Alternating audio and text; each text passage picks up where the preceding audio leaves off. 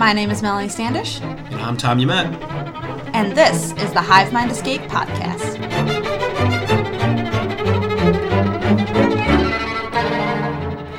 Hello, listeners, and welcome to part 2 of our Rewind series about our trip to England back in November. Today we will be talking about our side trip to Stratford-Upon-Avon, which is also known as Shakespeare's birthplace. But first, I just want to mention that the day we took the side trip happens to be what Tom declared the happiest day of his life. And why was that the happiest day of your life, Tom? Well, of all things, we started off at the Cadbury factory, Cadbury chocolate, which I've been eating since I was a little kid. I mean, my mom was always told me that my first word was actually chocolate. So heading over, we were the first people in the doors. I mean, we got there before the doors even opened. I remember it was like that Eric Andre meme where he's screaming, "Let me in!" And I was jangling on the doors waiting to be let in. Meanwhile, there's a 6-year-old standing right next to me looking at me like I'm crazy. I don't think they realized how serious I am about chocolate. We were definitely the biggest kids there, but we definitely had the most fun, I would say. Of course, yeah. At one point, Tom was at this thing where you could design your own candy wrapper, and this is when he declared it. He looked at me and turned around from the machine and goes, "This is the happiest day of my life," and then turned back and continued to design his chocolate wrapper. Yeah, we got there just in time. I mean, we got there at opening, but it looks like there was a school trip coming in right behind us, so it was about to get real crowded with little kids. But after that, yeah, we decided, it was about time to head out of there when we saw the little kids running around and said it's time for Shakespeare's birthplace. So we headed back to the hotel, dropped off our bags of candy, and hopped on a train. I mean, we walked over. Where we were staying was really close to 2 different train stations, and hopped on. It was about an hour over there. Yeah, maybe not even. It was a nice train ride through the countryside. I was looking. We made a book after the trip, and I was looking through it, and I realized how long of a day it was. We went to Cadbury World in the morning, and then we headed on over there. But it was a great day trip.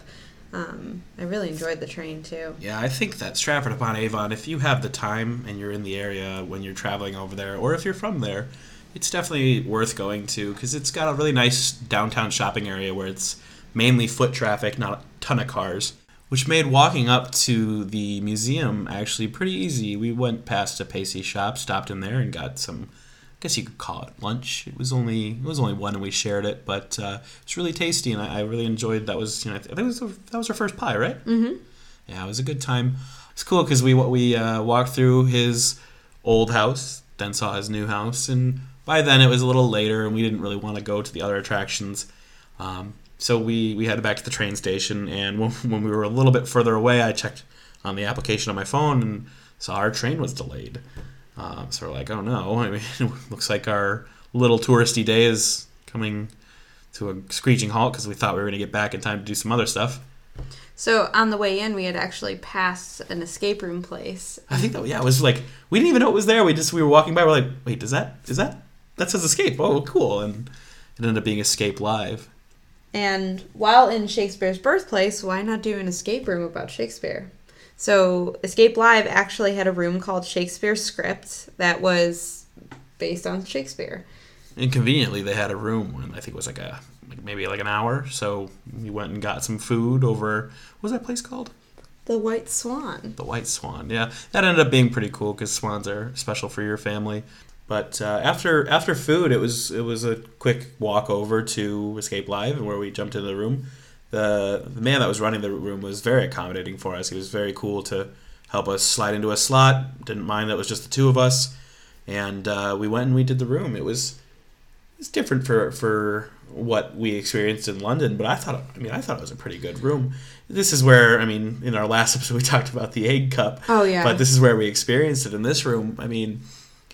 You start off, and it was just generally, a standard room, but the current description that they have on their website for the room is, the immortal bard has promised King James a play for his birthday, but alas, the script has gone missing and the king is livid. Can you save Shakespeare from the executioner's axe? So the whole premise of this room was there is a missing Shakespeare play, and you need to go find it. So it was cool to have, the set goal for the day but a little different from what we've experienced in the past. Yeah, I think that it flowed really well with our day, which is what probably made it the most fun. The fact that we were able to learn the history and then do our favorite thing that was themed to the history, I think was a lot of fun. I don't know. I thought it was a decent room. It wasn't anything over the top. I would say that it was more of a lock and key room for sure. Oh yes, Gen 1 for sure. Definitely. But I say it's still fun. Yeah.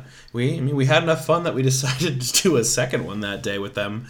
So they had one other room called the Chalice of Champions, and we decided we'd switch over and do that one, which was about 20 minutes later. They kind of let us go back to back. Current description online is: calling all witches and wizards. An ancient relic has been found. It is bound by an evil curse, and we need your help to break it. Join us in the realm of magic and monsters. Do you have what it takes to solve its mysteries and escape alive? You have 60 minutes. Good luck. And we didn't really know what to expect because you see the poster for it and you just think, oh, great, I'm going into a Harry Potter room. This will be cool. Yeah, and I didn't even know a lot about Harry Potter. You're a bigger fan than I am for sure. So I was a little nervous going into it because I was wondering if you needed any prior knowledge, which we don't like as escape enthusiasts, but... Definitely. I don't think we didn't really need to know anything about Harry Potter at all to really make the room better for us. But we did experience something in this room that was a little different than what we've ever seen before, which was a lot of dexterity puzzles. Now, for those of you that might not know, a dexterity puzzle is a puzzle that isn't your traditional lock and key puzzle or something programmed to open up after you do certain actions. It is more of a tactile, hands-on puzzle. For example, if you wanted to throw a baseball across the room into a hole and then boom, you got it. That's more of a dexterity-based puzzle rather than figure out this code, crack this, and then you can get into the next room, stuff like that. Yeah, another common one within rooms is you'll have little poles that go in holes and you have to try to get a key and almost fish them out. And so that's also something really popular that we've seen in rooms as well. So with this room, it got a little exhausting because if you've counted up, there's, about 5 or 6 of them where you'll go a few rooms before you even see one. Yeah, there were a lot in there, and I remember we ended up escaping, but I remember leaving the room and thinking, wow, that was really time-consuming. I don't think we were used to that. And so that kind of brings up the question, is doing a dexterity puzzle more luck than skill? Is it something that should be in an escape room? What are your thoughts? I think it's a little bit of both. It could be luck, it could be skill. It depends on if you've seen the puzzle before, if you understand straight away what to do. I mean, I remember there's 2, I think, in here where I just did them in less than 10 seconds.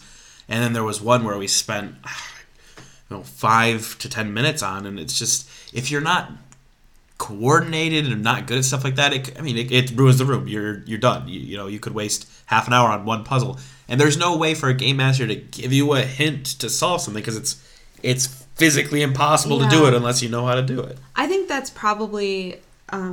escape enthusiasts' biggest problem with these sorts of puzzles is that there's no way to potentially provide a clue to move people forward. Or maybe there are rooms that are that way where they can kind of push you forward, but we just haven't really seen those. Yeah, I don't think there's a way to bypass a puzzle if there's I can't, use my hands to get to this key. You're kind of just out of luck.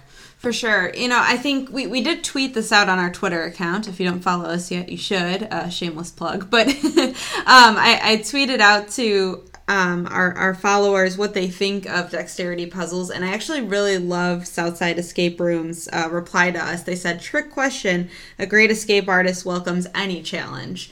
And I really love this response, actually, because when you think about it, your traditional escape room has a lot of logic puzzles. They might make you think creatively, but there are a lot of thinking, And so I actually think that some of these dexterity puzzles really mix up the room quite a bit. So for traditional people that go in an escape room and know what to expect with these logic puzzles, it almost becomes second nature what you're supposed to do. So I think it's a welcome challenge at times. And perhaps there were a few too many in this particular room, but I think Southside Escape was kind of right. I think we should be welcoming any challenge. I would agree with that. I did see a post the other day that was talking about if people would welcome more physical challenges, which he described as climbing, sliding, doing more than just puzzles, and it made me think if I would be okay with something like that. And